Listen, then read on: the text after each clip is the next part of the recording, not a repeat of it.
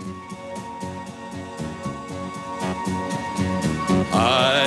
went out walking through streets paved with gold, lifted some stones, saw the skin and bones of a city without a soul. I stopped outside a church house where the citizens like to sit. They say they want the kingdom, but they don't want God in it. Yeah, I went with nothing but the thought of you. I went wandering.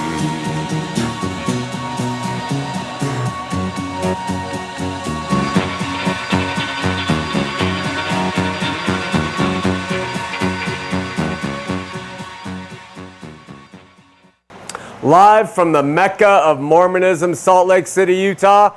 This is Heart of the Matter, where Mormonism meets biblical Christianity face to face. And I'm your host, Sean McCraney. Heart of the Matter can be seen at www.hotm.tv, streaming video anywhere in the world. So if you have family or friends who can't watch on television, have them go to that website. Every Sunday afternoon from 1 to 2 p.m., AM 820 The Truth replays Heart of the Matter, so check that out. Now, last week I mentioned a new docudrama that is out. It's an excellent docudrama about Joseph Smith's quest for the White House, and today's the LDS quest for the White House. It's called A Mormon President. Take a look. For a Mormon president. I would love to see Mitt Romney go to the White House.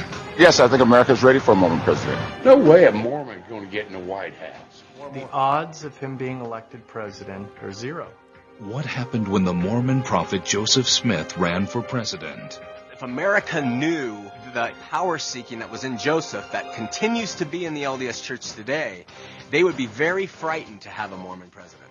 Was there a political conspiracy to murder Joseph Smith? Is anti-Mormon prejudice still alive and well in America today? I've gotten several comments of like, you're a Mormon and you're in a cult. Their doctrine does not reflect Christian teaching as we understand it. It makes me crazy if somebody ever accuses me of not being Christian. And the name of the church says it all right there.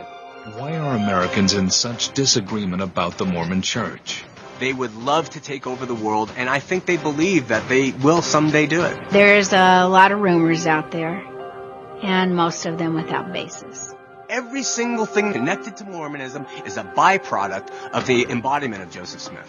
He had been dragged from his home in an effort to kill him, and a Protestant minister was a member of that mob. Today, Protestant leaders reject Joseph Smith as a false prophet. You can't understand the challenge facing Mitt Romney until you know the untold story of Joseph Smith, the founder of Mormonism. Explore the controversy surrounding Joseph Smith and the Mormon quest for the White House. Prophet of God, polygamist, politician. Who was Joseph Smith? Joseph Smith is a puzzle. Larger than life. I would say Christ-like. It would have to be charlatan. He was a mighty prophet of God. Join the debate, the drama.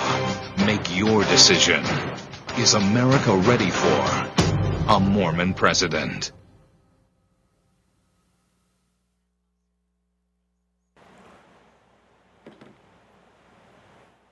All right, so listen, you can get a hold of this DVD. We will send it to you for any donation of $25 or more to Aletheia Ministries. You can get it through the internet, www.hotm.tv.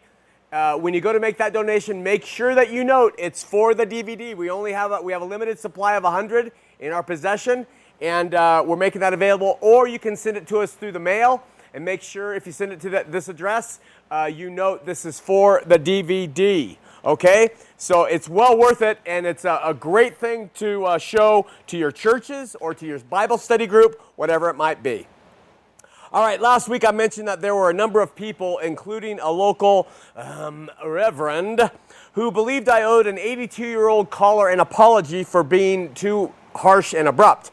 I find the fact all of them believe that his age played a factor in how I was too strong with him. Of course, if a 20-year-old called in, I could be as rough as I want with them, but because he's 82 and standing on the verge of possibly going to hell, I'm not saying he was or is, 82 means no, hands off, you let him go, but younger is okay. I addressed our methods last week and the reasons why we approach people, no matter what their age, this way. With respect to this, we received a number of emails. Let's show you two. First one is from Megan, who has come to see the light after her husband began to examine the facts. This is what she says. Watching episodes in which callers call you and criticize your methods of bringing truth to Mormon people frustrates me. I love your method. The truth is harsh and it's hard to hear, but I have had enough of nice and patronizing words all my life. Straight shooting is love, she says. My relationship with my family and friends are altered now, and it can be disheartening at times. I have rewatched a few episodes because it's so easy to slide back to what I've been taught in my 30 years. Unlike my husband, I have not had a reason or a want to run away from the LDS Church. The only way I could leave is if I knew a better way to have a closeness with Jesus, and now I do. It all started with an episode on love here on Heart of the Matter. And from Shelley, she writes, Sean, I think you handled the 82-year-old caller a couple weeks ago perfectly. You are right on in your tough love approach to these utterly deceived people. You cannot break through to these people with kindness, political correctness, and certainly not reasoning or logic. I am a sister in Christ. I've been a committed, devout Christian for 11 years. I am also a descendant of Utah pioneers. Both maternal and paternal sides of my family came here with Brigham Young. My great-grandfathers were polygamists. Joseph Smith has led many generations of my family astray, and I certainly don't feel like trying to reach the ones who are left with niceness. I've tried. It does not work. It doesn't work usually. I just wanted to encourage you. I think people who call and write and criticize your tough approach do not fully understand Mormonism and what it does to people. They also don't recognize Mormon methods of operation. Keep up the good work, brother. Praise God for the ministry. The other night, my 1-year-old grandson came into the room that I was in and to say goodnight to me, and there is a fan in that room that doesn't have a cover on it, just the blade spinning away. And he's a very sweet-natured boy, a toddler, and within seconds, he was headed toward that fan, hands outstretched. The situation dictated that I grab him quickly, and in doing so, I both frightened him and hurt his tender feelings. He immediately ran, crying to his mother, who was standing there, and he was upset with Morfar Bjorn. That's me, Grandfather Bear. That's what I'm known by to him, Morfar Bjorn.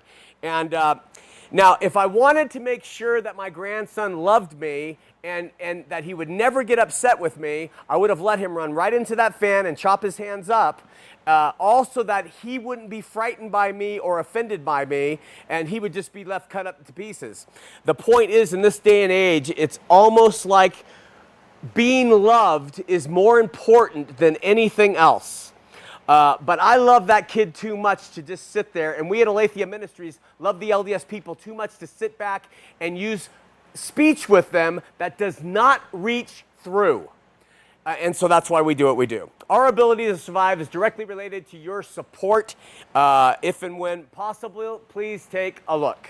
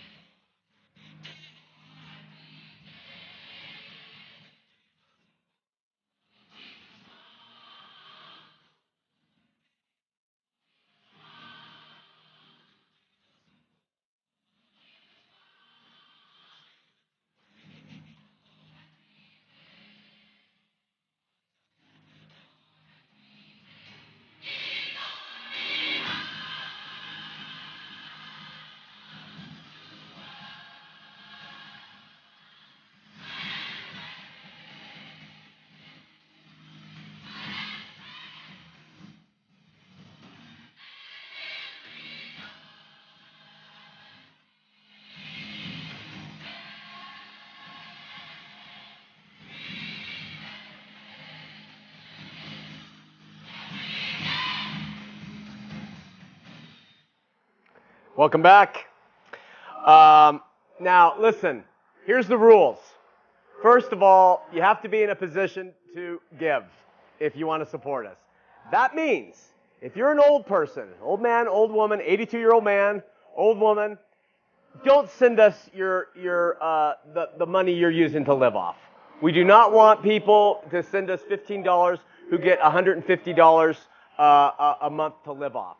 We don't want that. We want people who are in a position to support us who have been led by the Holy Spirit to do so. That's the agreement, okay? Now, some of you are in a position, see if God so inclines you. But the old people out there, I know who you are. What's her name? Beth. If you're watching, stop sending. I want to tell you something that's true. We've gone and visited Beth. Beth lives in a room about the size of this desk. And Derek takes me by to see her, and she sends us money. Don't do it. We love you. We appreciate your prayers. Your prayers are going to reach the Lord quicker than mine. Send those up, baby. Send them up. But the funds, use them. We will get by, believe me. And the Lord provides. All right? So those are the rules. No old people on fixed income, really. Okay. How about a moment from the Word?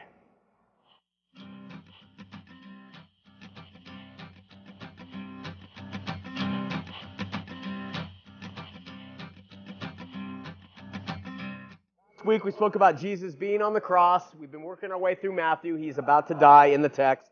And we talked about how the Book of Mormon states that there would be darkness upon the land for 3 full days, where the Bible only talks about 3 hours.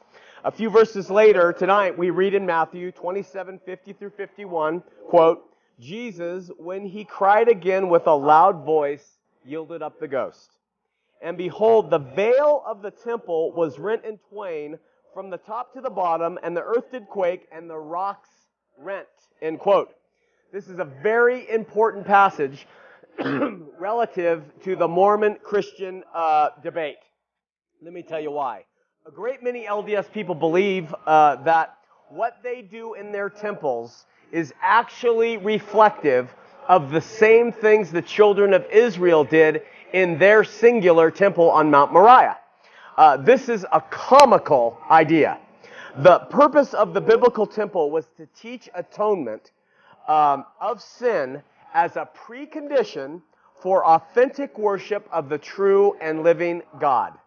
Genesis 9 tells us that in the blood, quote, in the blood is life. And it was only in the shedding of blood, for them it was the shedding of blood of animals, that the children of Israel could have their sins covered or atoned until the coming of the only true Messiah who actually could pay for sin with his innocent blood. The altar was in front of the entrance to this temple of the Jews, symbolic that no one enters heaven without the sacrifice. It emphasized that God's love and acceptance can only be extended to sinners who have had their transgressions borne away by the shedding of blood. Solomon expressed the singular purpose of the temple in 2 Chronicles 2:6 when he said, Who am I then that I should build him a house, save only to burn sacrifice before him? There was the purpose of the temple, only to burn sacrifice before him. By contrast, Mormon temples exist as places to perform unusual and totally non-biblical rituals, such as Masonic-driven endowments, eternal marriages, family sealings, and baptisms for the dead, which had absolutely no place in the temple of ancient Israel. Mormons are taught also secret handshakes in those temples and are given secret names that are said to be necessary for them to whisper in the ear of somebody when they go to heaven. That way they would be allowed in. They are also put under oath. Any Mormon who goes into the temple is put under oath to swear they will give their total allegiance to the building up of the Mormon church. This includes any Mormon running for president. Part of Masonry? Absolutely. Part of the temple rituals of the children of Israel? Not in the least. According to the LDS Church itself, it is, quote, through their temple rituals that men and women can progress to become gods and goddesses, not part of the ancient temple of the Jews. And where the Jews had and have only one temple location, there on Mount Moriah, typifying their faith in the one and only true and living God, Mormons have hundreds of temples, again, just like the Masons, and possibly signifying their belief in a multiplicity of gods, or polytheism. Often Mormons will read in the Bible about the laver in the temple on Mount Moriah, and they often liken it to these baptismal fonts that they have in their temples with 12 oxen underneath holding them up. But the Old Testament laver was located just outside of Solomon's temple, 2 Chronicles 4:2 and 15, and was used by the priests to wash themselves after offering animal sacrifices and in preparation for their ministry in the sanctuary. That was never, ever used for baptisms for the deceased. Mormons use their temples to actually perform rituals that are counter to what God says in His Word. Like the eternal marriage sealings they perform. The Apostle Paul wrote in Romans 7:2 that marriage is for this life only, stating, quote, for the woman which has a husband is bound by the law to her husband only so long as he liveth. Likewise, Jesus Himself taught us that people, quote, in the resurrection, they neither marry nor are given in marriage, but are as the angels in heaven. That's Matthew 22. Quite frankly, Mormonism breaks all sorts of biblical rules relative to their temple compared to the Jews. Here's some more. Only priests were allowed to enter the biblical temple. Worshippers, even the king of Israel, came no further than the altar of burnt offerings in the courtyard. But to the LDS, anybody with a temple recommend gets to go in. Secondly, all the activities in the biblical temple were open to knowledge. You can find them, you can read what they did in them in Exodus 30, Leviticus 4, 16, 24. But the Mormons keep everything they do in there supposedly secret. They say sacred. But to God, what they did in the temple was open and right there in the Bible.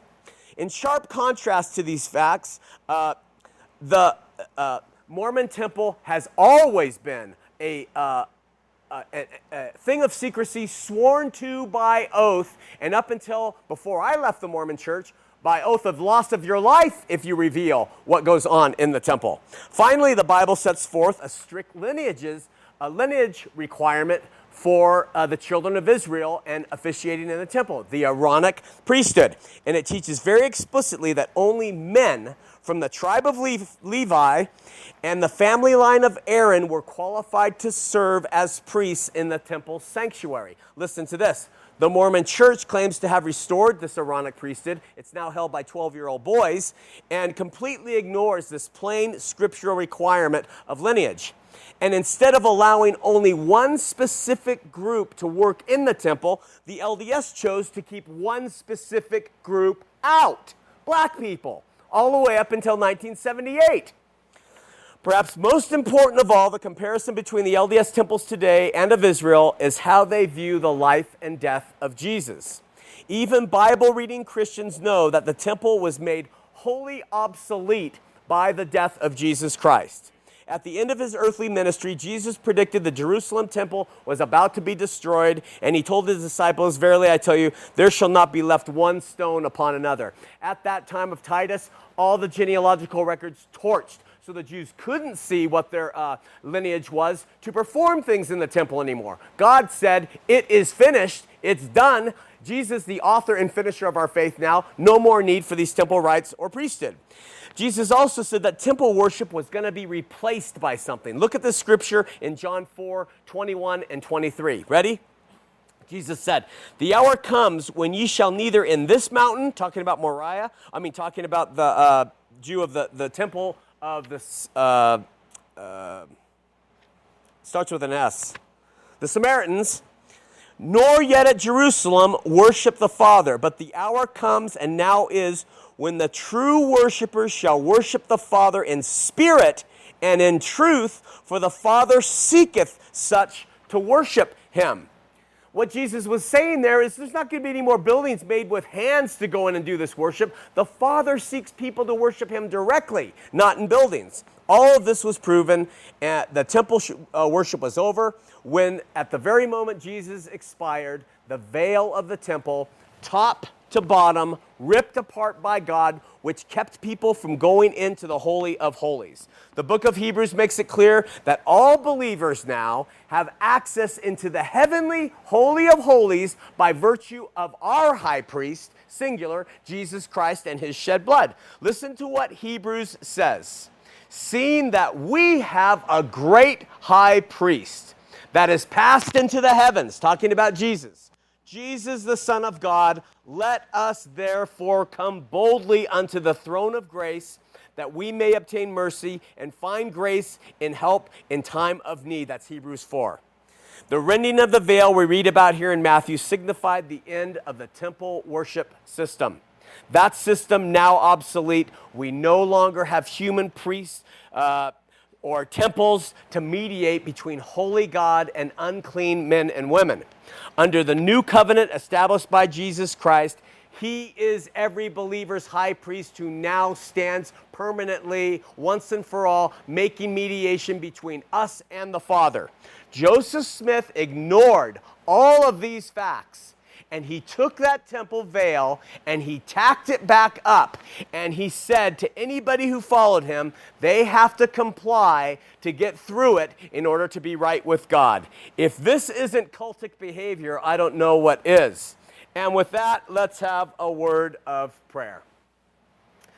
Father in heaven, we come to you and seek you, need you, as we cover lots of material, Lord. We pray for those LDS callers who are watching, that they will come and they will discuss what is on their heart and mind. We pray for everything else that's going on tonight, Lord, for all the people who help, for the ministry, for your word, that we can do your will in Jesus' name. Amen.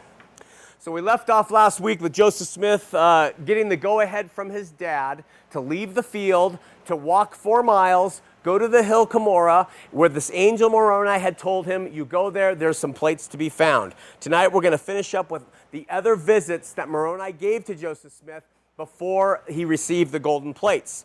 So Joseph gets to the hill. Let's talk about the 5th visit here. 1 year later, September 22nd, 1824.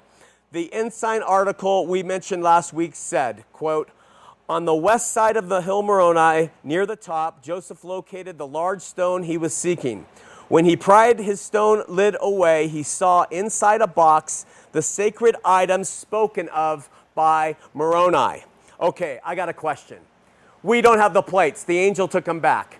Can you show us the box? The stone box. The angel didn't take the stone box. That was a receptacle here on earth. Can you show us the stone box? I'm sure it's still there. It lasted all those years until Joseph did. 150 years, 200 years. Is it still? I'm sure it is. Show us the box, please. Okay. The Ensign article continues. He tried 3 times to take the plates out of the box, but suffered progressively stronger shocks that deprived him of much of his natural strength, until he exclaimed in frustration, why can I not obtain this book? End quote. Being shocked by unseen forces from the earth is a dimension of folklore magic practices common among those who believed in them in Joseph Smith's day. But Joseph got an answer from Angel Moroni according to what the Ensign article says. Quote, Moroni answered, because you have not kept the commandments of the Lord. For the 5th time within 24 hours, Moroni stood before him. Joseph was told to return to the hill 1 year later, and Moroni would again to meet and teach him more. Now, why did it have to be exactly 1 year to the date later? Does this sound like something God has, or is this a magic practice to get Joseph to go back on the autumnal equinox day again and have conversation with heavenly beings that would tell him where buried gold would be? Why does it have to be 1 year later? I don't know. Ask yourself that. Additionally, in folklore practices, people like the Smiths believed that buried treasures were protected by guardian spirits and that they had to do things to try to get those treasures. So the shocks and the disappearing plates and the repetitive visits are all a response to such drivel. So year after year, Joseph Smith goes back. He tells his family, I had a vision from an angel, came to my bedroom, told me about some plates. They expected him year in and year out to come back with the plates. He goes for 4 solid years, never getting, quote, the plates, okay? Let me talk about verses 7 through 9. This is what the Ensign article said. In 1824, when Joseph went back to Cumorah on 22nd of September 1824, he once again dislodged the stone lid on the box containing the plates. While extracting the plates, he wondered if there might be anything else of material worth in the box, so he laid the plates on the ground to check. Finding nothing, he replaced the stone lid, concealed the evidence where the ground had been disturbed. When he reached back for the plates, they were gone. In great alarm, he knelt down and asked the Lord why the record had been taken from him. This is his second visit to the hill. Moroni appeared now and reminded him that he had not done as he was commanded. Now, according to Joseph's mother, Joseph had been told in a former revelation, don't lay the plates down or put them a moment out of your hands until he gets to the house and deposits them in a chest or trunk with a good lock and key. Brother. But contrary to this, he laid them down with a view of securing some fancied or imagined treasure, and so he lost them. Now, I want you to remind you, this was part of folklore magic. Don't set your treasures down because they will get sucked back into the earth by the spirits that guard them. And so they would draw magic circles around their area, do a little incantation, take their gold that they're supposedly trying to get, or their boxes of treasure, set them down, and know that if the circle was drawn, the spirits couldn't remove them. All of this tied to Joseph Smith's early days of magic practice. This article goes on. Moroni instructed Joseph to dislodge the stone cover, and there the prophet, reassured, saw the plates again. So Joseph set them down. They're gone. Why, O Lord? Because you haven't followed me. He goes back, and then they're back into the box, okay?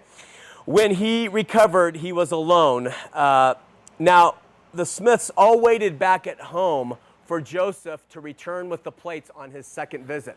First time he said the angel came, the plates are there. He goes a year later to the date. The whole family's sitting there waiting. Oh boy, oh boy. And Joseph comes back, and his mother reports that Joseph returned weeping for grief and disappointment. His expectations shattered. He was afraid his family would question his story, and since all were expecting him to return with the plates. You know, think about this situation. Just bring some reason to it. If you have had a vision of God the Father and Jesus Christ, and you have had at least 7 visits from a holy angel talking to you, and the angel says you don't get to bring the plates home, do you think your response would be like this? Or do you think you would conjure up a response like this to your family in order to keep them believing in you? Remember the movie The Christmas Story? Remember Ralphie? He asks the whole time if he can have a BB gun. And the response is, you'll shoot your eye out, kid. You'll shoot your eye out, kid. Well, on Christmas Day, Ralphie gets a BB gun. He goes outside, blam, bang, it hits him in the glasses. And the narrator says, he's got to do something. He's got to do something. Okay, I'll come up with some tears. His mom comes out, what's wrong? This is all Joseph was doing. This was it. He knew he didn't have any plates to come back with. He knew his family was waiting there to have him show something, to be miraculously impressed. He had nothing yet. So tears, crying. But a person who has seen God would never be crying to his parents, oh, the angel wouldn't let me have them. He'd be like the angel said, no, get over it, you know? Okay. According to the Ensign article, Joseph told his family of the incidents at Cumorah. His family believed him. And Mother Smith wrote, we therefore doubled our diligence in prayer and supplication to God in order that he might be fully instructed in his duty. Each year at the same time, Joseph returned to the hill for further instruction. This is important. Listen to this. During this waiting time, during the 4 full years, Joseph had some time to develop storylines and plots that would be included in the Book of Mormon. Now remember, Joseph Smith had not the plates in his possession yet his mother wrote in her biographical sketches this.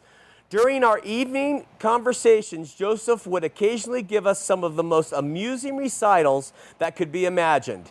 he would describe the ancient inhabitants of this continent, their dress, mode of traveling, and animals upon which they rode, their cities, their buildings, with every particular, their mode of warfare, and also their religious worship.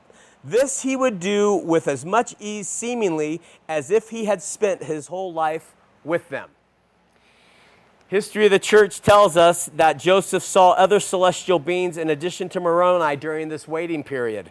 In fact, Ivan J. Barrett, a religious professor from BYU, said, according to his research, that, quote, Joseph was visited by a host of people from the Book of Mormon while translating the plates, including Nephi, Alma, Mormon, the 12 disciples of Jesus had chosen during his visit to the Americas.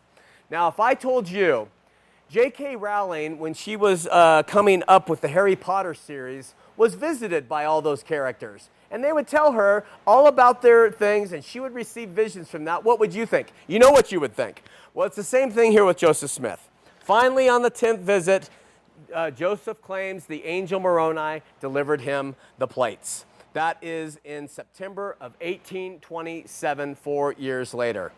Ask yourselves, what was Joseph Smith, possibly his father, who was once an English teacher, and a cooper, that means he worked in metal works, what were they doing during those full 4 years? What was Oliver Cowdery up to?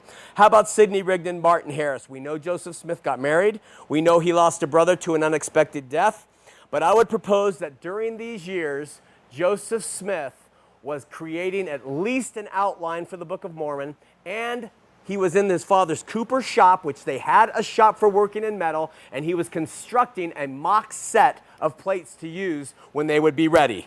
We also know, and this is vitally important, that Joseph Smith got arrested in 1826 for being a con man by the use of a peepstone for pretending to be able to find buried treasure. This was 3 years after he had said the angel told him of the buried Book of Mormon, and 1 year before he claims to have received those golden plates from the earth. My friends, this is a total con. Now, additional visitations of Mormon were reported after Joseph said he received the plates. We're going to talk about these as they come up, but next week, actually the week after next, we're going to go into the watering, the actual translation process that Joseph did once he said he supposedly received these plates. Let's open up the phone lines, 801-973-TV20, 801-973-8820. Will you announce that we are only taking first-time LDS callers? We are only taking first-time LDS callers tonight. We're going to go to James in North Salt Lake. James, you're on Heart of the Matter. Cool. Hey, how you doing? I'm doing well. How are you? All right.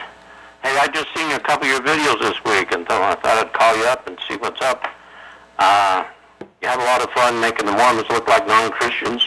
That's okay. I'm glad they have a problem with it.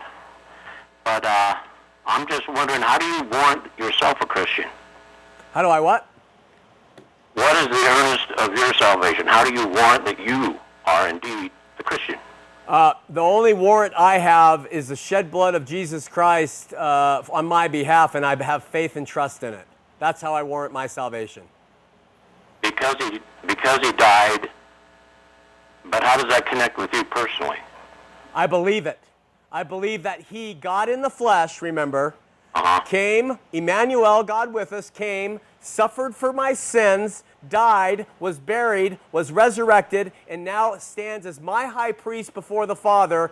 And when I'm accused by the adversary of being evil, Jesus says, and I believe this, Sean's okay. He believes and has total faith in my shed blood. That's how I justify my salvation. That's it? That's it, baby. Okay, you're not Christian then. Okay, well, what else do I need to do? Well, you got to get baptized by the Spirit, by the Holy Ghost. Okay, are you a Mormon or are you a Christian? I'm Christian. Okay, so you're a Christian calling the show, and now you're telling me that I need to embrace this thing of the baptism by the Holy Ghost. How is that manifested according to you? I would believe that by my faith in Jesus, I've been born again. You're saying something else needs to occur? I should have articulated. What is that? Well, it's the promise of the Father when Christ administered to the people, the Jews, after his resurrection. Yeah. For 40 days, he said he was seeing them. Yeah. And he said, don't depart from Jerusalem, I but know. wait for the promise of the Father. Right. And you shall be baptized with the Holy Ghost not many Pentecost? days hence. So what is the sign you're telling me that I need to, what else did you want me to say to prove that I'm a Christian to you, my Christian brother? In the ancient days, Just tell me. was circumcising your heart. Tell me. Just tell me. I am telling you. Well, what did I miss? Not the ancient days. What did I miss? Well, it's the same gospel in the ancient days as it is in Christ. Come on, tell me. Don't be a Mormon here. Tell me what I missed. Okay, you got to offer an acceptable sacrifice and have the Lord perform the circumcision of your heart where He gives you a new heart. Okay. You're saying, well, I accept it. I believe in Him completely. And what does Romans 10 say? What does Romans 10 say? 10:5. No, excuse me. You know, quote it. I don't know it. You don't know it? It says, if you believe in your heart and confess with your mouth, you shall be saved. That's what it says. So you put the whole... No, I trust that. You trust that one little box of Scripture. You put God in that box and you turn the key and you say, you can't go out of that box, God. That's it. No, if you want to go out of that box, go ahead. But I trust that passage. That one passage, your whole salvation. Absolutely. What about everything else? What everything else? Please, I'm waiting. Every word that comes out of the mouth of God, you got to bring it all into harmony or you're a fool. Well, you tell me how I do that. Explain to me how I do that as a fallen man. How do I bring every word God has spoken into harmony into my life? Man doesn't receive these things. You have to become the spiritual man. So you do. You follow every word of God that has ever fallen from His mouth? You can naturally go on your own merits, on your own gumption, from being a natural man to a spiritual man just by saying, I want to be. James, I'm asking you a question. Do you follow every word that has fallen from God's mouth? You're trying to put me in a box. No, I'm trying to ask you if you do. You're telling me I need to do that. In a box. Do you do that? You're being on the offensive. No, I'm trying to ask you. You said I need to do that. I'm asking you. You're going with that? No, wait. You said... If you want to be in harmony with every word that proceeds out of the mouth of God, or you just want to use that one little box for your justification? There's only one way for a human being to be in harmony with every word that falls from the mouth of God, James, and that way is by faith on His Son, who was in harmony with every word that proceeded from the mouth of God. It is not by virtue of my faith on Him who did it for me, not on my performance thereafter or before. What about being taught of God? We're all supposed to be taught of God. How does that happen? Well, you got to receive revelation from God, so He has to sanctify you so you can receive that stuff. Doesn't He do that upon my belief on His Son? Once He puts His name upon you. Okay, He does that. I didn't say I did it. I said... You're the one who said... You asked me what I needed to do. I said I need to believe. You said that's not enough. I tell you that it is. Christ told them they have to receive the promise of the Father. Who gives that promise? Unction from on high. Who gives that promise? Well, just saying thank you, Jesus, doesn't give you that. Oh, really? No. So you're the one who stands there and decides what it takes to get that delivered. Word of God decides that. No, I'm telling you right now. I believe in the fact that Jesus did it for me. I believe in the facts about Him that the Bible pertains, and then I follow Him according to that belief. What else do you want from me? God is the one who decides how He works with my heart. But James, you asked me what I needed to do, and I told you, as a Christian, this is what I need to do. I need to believe. What else do I need to do, James? Tell me. To receive back from Christ. It's a covenant. It's a two-way street. You go to Him, He has to come back to you. If He doesn't come back to you, you didn't go to Him. But that's Him coming to me, James. It's not something I do. You asked me what I do to be a Christian, and I told you I believe. Come with Him, and He has to say, yeah, that's acceptable. I'll come to you, and I'll baptize you with fire now. Make you a Christian. Put my name upon you. But that's up to Him to do, not up for me to do. That's up for Him to do, not for me to do. You asked me what I need to do to be a Christian. See, James, I want to tell you something. You just can't willy-nilly say, okay. I'm not willy-nilly saying anything. I trust the Word of God. I trust Jesus as my Savior. What do you want me to do, James? You want to put me in some box that now that I have been spiritually born again, I'm going to perfect myself in the flesh? You haven't been born again. You're still the natural man. Amazing. And are you a natural man? No. Well, I would have to say I think you are. You see, look, it's easy to say that, isn't it? I don't know what to tell you, James, my brother, who calls on the show when we're trying to reach Mormons with the simple truth that it's belief only. You call to convolute and you call to murk the waters up. Just between us, within the body, here on the show, within the body, you do this. Why don't you write me an email? Why don't you take me on through the email and do it quietly as a brother should? Take me aside if you have issue with me. Why do you wait. Why do you call a show when we're trying to reach Mormons with the good news of Jesus Christ, and then you put us at odds with each other? We are at odds with each other because you are not a Christian. Okay, well, you're entitled to that belief. I believe if you believe in Jesus Christ and you confess him with your mouth and you follow him with your heart, that you are, James. How are you going to stand with the Father in your sins? When does the day come when you lose your sins? By Jesus Christ, I stand before the Father. And I'm going to die. I'm going to die. So you're still going to have all the same happen. You have sin on you right now, my brother. How are you going to stand before the Father in the sins that you continue to commit? How? Well, I'm still on my thought. Hang on. When are you going to think you're going to change? When are you going to be worthy to stand in the presence? I will never, as a man, be worthy to stand before the presence of God. Neither will you. When will the switch get thrown for you? Do you expect to actually be in the presence of God someday? It will never happen while I'm in the flesh. Never. After the flesh, you still expect to be in His presence someday? I am still in a body of flesh. Sorry, man, you're preaching a false gospel. You with Him in your sins with that same mind, that same sinner mind? You are preaching a false gospel, James. I am a man in a body of flesh. As long as this flesh is alive, I will have sin in me. It doesn't mean my spirit is sinful. It means my flesh is. And I will never go to the Father and appease him through my fleshly holiness, James. You've got it wrong. Okay, even though you lived in a filthy body and you had all these evil thoughts all your life. Well, so have you. No, I've been sanctified by the power of the Holy Ghost. Oh, so you've overcome all sin? Yeah, pretty much. Wait, you either have or you haven't. Pretty much doesn't work with God. Pretty much doesn't work with God, James. You're a fool. All right, let's go to Dawn, Salt Lake City. Dawn, you're on Heart of the Matter.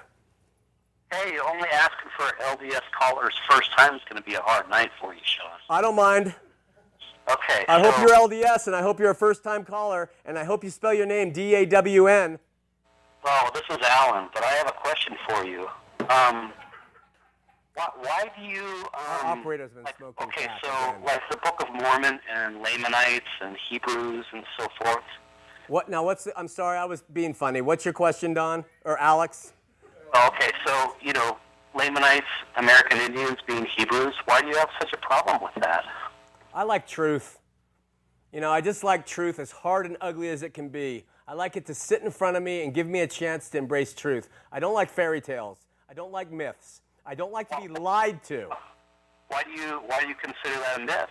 What would be the reason? Oh, Lord. We're going to get to all the view of the Hebrews. We're going to look at all that evidence as we go through the Book of Mormon when we get to that point. So keep watching, Alan. But right now I can't spend the time to articulate because I don't have that knowledge. I can just tell you from history, from linguistics, from the fact that there's no archaeological evidence, from the fact that the genetic evidence is a laugh, from the fact that the whole thing is a myth, that I believe, the American Indians are not descendants from the Hebrews. Sorry. What you said genetic evidence, what do you mean by that? I'll cover that when we get to that in the show. Is there something else you want to ask? We will cover that.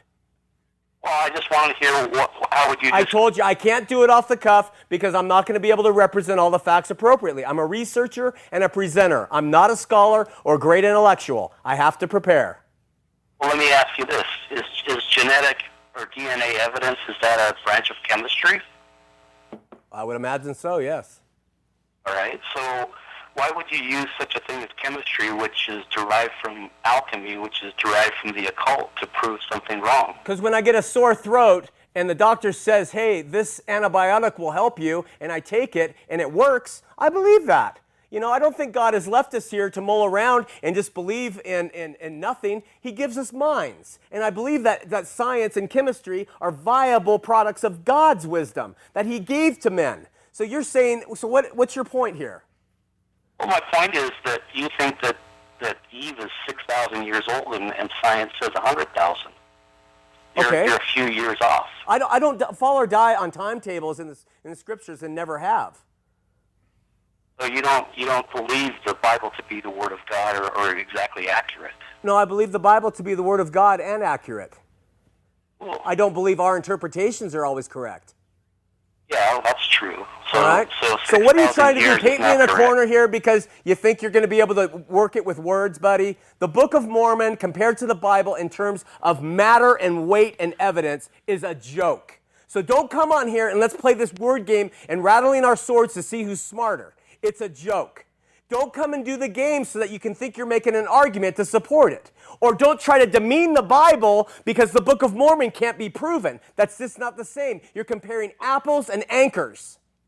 Why use the occult to prove it wrong? Oh, God. Do you want... The occult doesn't prove it wrong. It's one feather in the hat of the giant plume hat that Joseph wore around when he was elected king of the earth. Have you ever watched the movie DNA in the Book of Mormon? I have seen that, yeah. Okay, so why would you use chemistry, which is a branch You're of... You're back to the same question. I just talked about it. I just talked about it, Alan. Come on, give me something new here, Alan. Come on. Why would you use the occult to prove something wrong? I just told you, I didn't use the...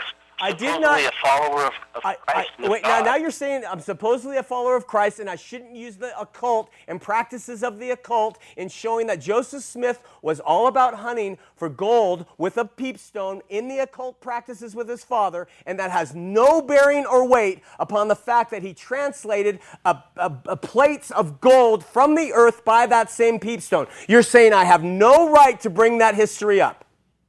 Well, let me ask you this. No. Answer the question, Alan. Well, you can bring it up. Yeah, I can't because it makes sense, doesn't it? Alan, it makes sense, doesn't it? That we examine the occultic practices of Joseph Smith and we see if he used those throughout his religious practices, which he did. Does it make sense, Alan? Which you're doing right now. You're using occult practices the same way. All right, how am I doing that? Okay, let me ask you this. Chemistry? Joseph... Is chemistry an occult practice? Well, it's derived from the occult. Oh, gosh, dude. You know what?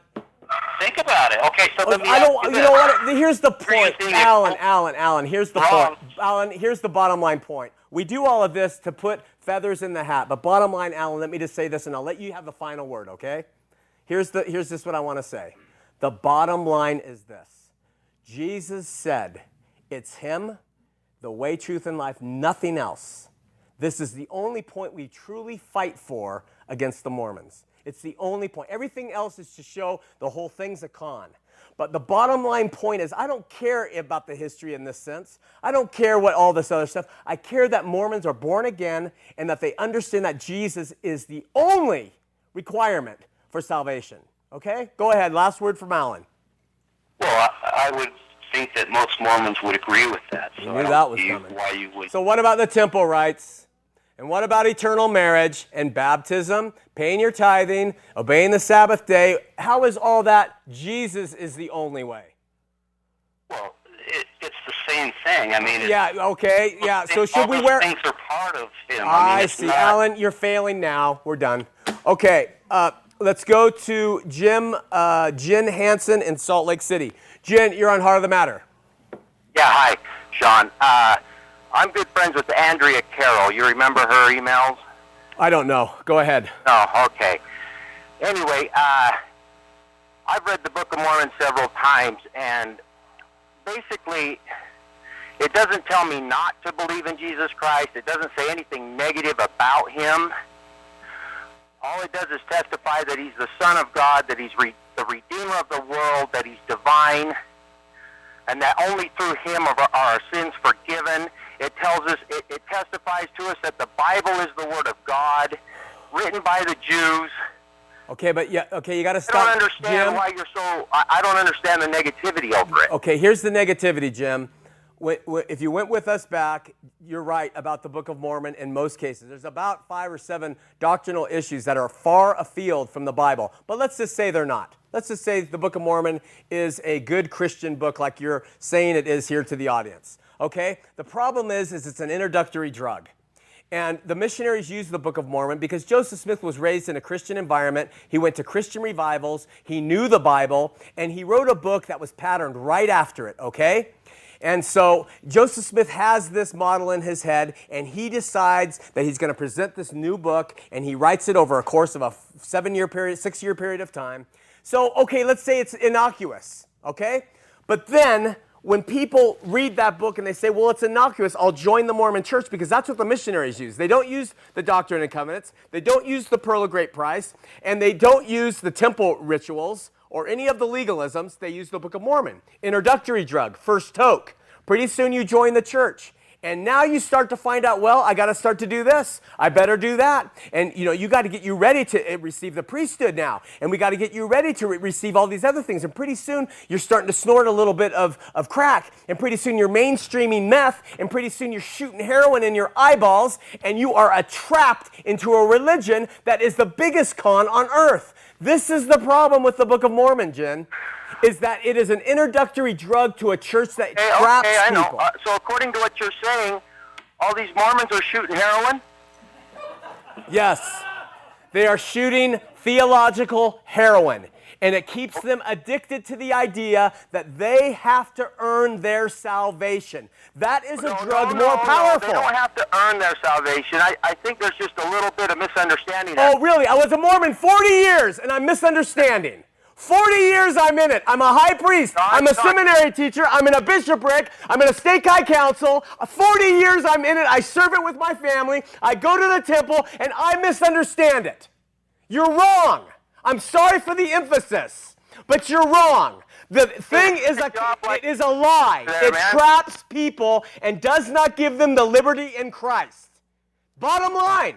Hey, Sean, can we discuss this without... No, because look, I don't care about discussion with Mormons. You got to understand that. I've been a Mormon. I know what you teach. So when you come and you try to discuss in a kind and friendly way, all it does is benefit you and the little things you want to say. I don't care about dialogue with Mormons. I care about giving truth.